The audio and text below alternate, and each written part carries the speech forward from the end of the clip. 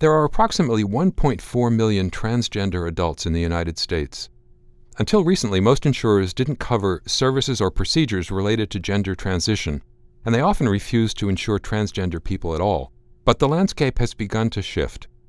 I'm Stephen Morrissey, managing editor of the New England Journal of Medicine, and I'm talking with Kellen Baker, a senior fellow at the Center for American Progress. Mr. Baker has written a perspective article about the expansion of transgender inclusive coverage and what the future may hold. Mr. Baker, you write in your article that until several years ago, few insurers covered transition-related services. When did physicians start to recognize that gender dysphoria is a medical condition that warrants treatment? The history of gender dysphoria in the United States actually goes back much further than people think. The first physicians to really start providing transition-related care to transgender people actually started working in the States in the 1960s and 1970s. So there was actually a movement of a number of university gender centers, as they called them then, that opened to provide transition-related care, and it was becoming more accepted until the Medicare program in the early 1980s instituted an exclusion, which is really where we saw the beginning of the history of the last 30 years, which, as you mentioned, was frequently a time when insurance coverage was not available for transgender people, and it's something that's only recently begun to shift. In fact, decisions by the Department of Health and Human Services only last year expanded Medicare and Medicaid coverage for care related to gender transition. Are there concerns that DHHS could change course now that there's a new administration? There are actually a number of threads that are coming together when you look at the availability of transition-related care and coverage. And one is definitely the Department of Health and Human Services. As you mentioned, CMS, the Centers for Medicare and Medicaid Services, in 2014 actually lifted the exclusion that had been instituted in the early 1980s and made it possible for Medicare to recognize the medical necessity of surgeries related to gender transition. And that decision was made by an independent board of appeals within the department, and it really reflects the growing understanding that transgender exclusions are out of step with current medical science and also really are not in the best interests of transgender people and their health. And then subsequent to the Medicare decision, as you mentioned last year, the Office for Civil Rights at the Department of Health and Human Services issued a regulation that clarifies some of the particulars of a provision in the Affordable Care Act that prohibits discrimination on the basis of sex, which, according to this regulation, includes gender identity. So we have seen increasing awareness among entities that are regulated by CMS, such as Medicaid, under this regulation, recognizing that transgender exclusions are in violation of the Affordable Care Act. But the federal piece is only one aspect of these sort of several threads that I was talking about coming together now. We actually saw the beginning of a lot of these changes happening among employers. So large employers who self-insure are able to more or less dictate the contents of the coverage that they want to offer to their employees. And beginning about 5 or 6 years ago, we saw a big jump in the number of employers who were saying, you know what, in order to live out the commitments that we have in our gender identity non-discrimination or other equal employment opportunity clauses, we're going to make sure that our plans do not have transgender-specific exclusions. So there's the federal piece, but there's also the employer piece and actually a state piece as well that involves state regulators and state-regulated private plans. So it's quite a complex landscape, but really what we see is this overall trend toward recognizing that transgender exclusions are discriminatory and violate federal and state laws. But part of that landscape has been the number of legal challenges to increased protection for transgender people. How do you expect the courts to ultimately come down in those cases? And what's been the effect of that ongoing uncertainty on the community? It's really unfortunate because we see transgender people and transgender issues being used as something of a political football in the current highly polarized, highly partisan era of American politics. We're seeing transgender people trapped in the middle when really all they want to do is go to the bathroom in peace and be able to get health insurance coverage that provides them with financial security and gives them access to the care that they need. So I think it's very unfortunate that so much has, in the increasing visibility of transgender people, that it has become something of this political football where you see people's experiences and people's humanity really not being recognized in pursuit of some political goal. When it comes to what the courts are saying, there is a preliminary injunction that was placed by a federal judge in Texas on the Section 1557 regulation at the end of last year. And what that injunction says is questions the authority of the Department of Health and Human Services to have included gender identity, transgender people and their concerns in the Section 1557 regulation. And that lawsuit is ongoing.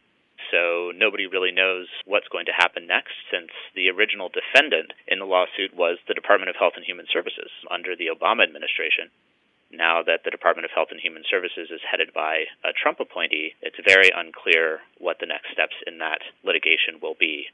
But I do think we see an increasing trend in the courts towards recognizing that transgender people deserve fundamental protections as they go about the activities of daily life. And I think one of the clearest examples is the Gavin Grimm case out of Virginia, looking at the right of school districts or the ability of school districts to protect transgender students. And that is going back to the Fourth Circuit Court of Appeals, which has previously ruled in Gavin Grimm's favor. It's a very uncertain landscape right now, which I think is really unfortunately true for a lot of important things in this country, for example, health reform in general. But ultimately, I think we're moving in a direction that's recognizing that transgender people, like anybody else, really just want to live their lives and have access to the health care and other services that they need. You write in your article that covering transition-related services appears to be cost-effective. What are the costs associated with not providing transgender-inclusive coverage? The costs of not providing transgender-inclusive coverage are huge, both in terms of financial costs and in terms of human costs. In terms of human costs, what you're really looking at is people who are not able to recognize themselves in the mirror. They're not able to get the health care that they need that enables them to live as who they truly are. And what we know from the history of health disparities research is that imposes high costs on your health. It hurts your mental health, it hurts your physical health, and it hurts your social health, your ability to participate in your community and to live the life that you should be able to live in safety and with dignity. So the human costs of telling transgender people that they cannot have access to medically necessary healthcare services that enable them to be who they truly are is very high. And in terms of the financial costs, anytime you have a condition that is not treated early, the costs of treating it later become more and more expensive.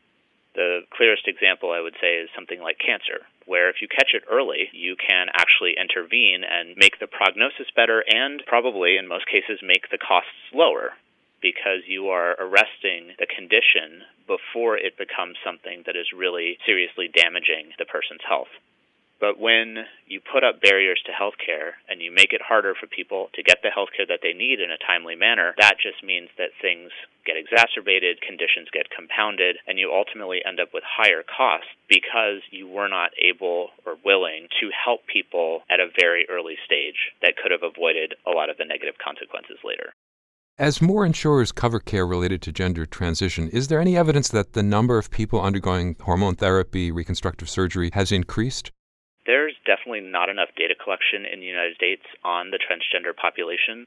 We really are working at this point with data from private surveys, such as the Gallup poll, which is where we got the number that you cited of about 1.4 million transgender people, or the U.S. Transgender Survey, which is a large survey with about 28,000 respondents that was fielded by the National Center for Transgender Equality. And the results were just released late last year and showed that there are a lot of transgender people who are still encountering these barriers to getting health insurance coverage and getting health care. So we don't have a good sense yet, and we won't really have a good sense until we as a country do, I would say, a better job of collecting basic demographic data on the transgender population to know exactly what effect these changes are having on the health and well-being of transgender individuals and on their access to healthcare services. Finally, what can individual physicians do to ensure equitable and comprehensive care for their transgender patients? That's a really great question because we know, speaking of health insurance coverage, it's a wonderful thing to have, but it's not a thing in and of itself that people necessarily are needing or wanting. What they need is access to the healthcare services that so many people in the United States cannot afford without having health insurance coverage. So really, when we're talking about the changes that are happening in health insurance coverage, the trend that is much more important for transgender people is actually the question of access to care. The ability to see a physician and to see a physician or another clinician who is able and willing to work with them. There are a number of resources out there. The World Professional Association for Transgender Health maintains the Standards of Care, which provide an overview of the different types of healthcare services that may be medically necessary as part of gender transition. The Center of Excellence for Transgender Health at the University of California at San Francisco also has a primary care protocol that outlines in significant detail all of the different aspects of transgender care that clinicians should be aware of. And really, it's something that isn't rocket science. That's a phrase that gets overused, but in this case it really is true. It's not very difficult to provide appropriate, respectful care to transgender people, because for the most part the care transgender people need is no different from cisgender or non-transgender people. So it really is a question of clinicians becoming familiar with the needs of transgender patients and looking for opportunities within their own scopes of practice to provide compassionate, knowledgeable care to transgender individuals. Thank you, Mr. Baker.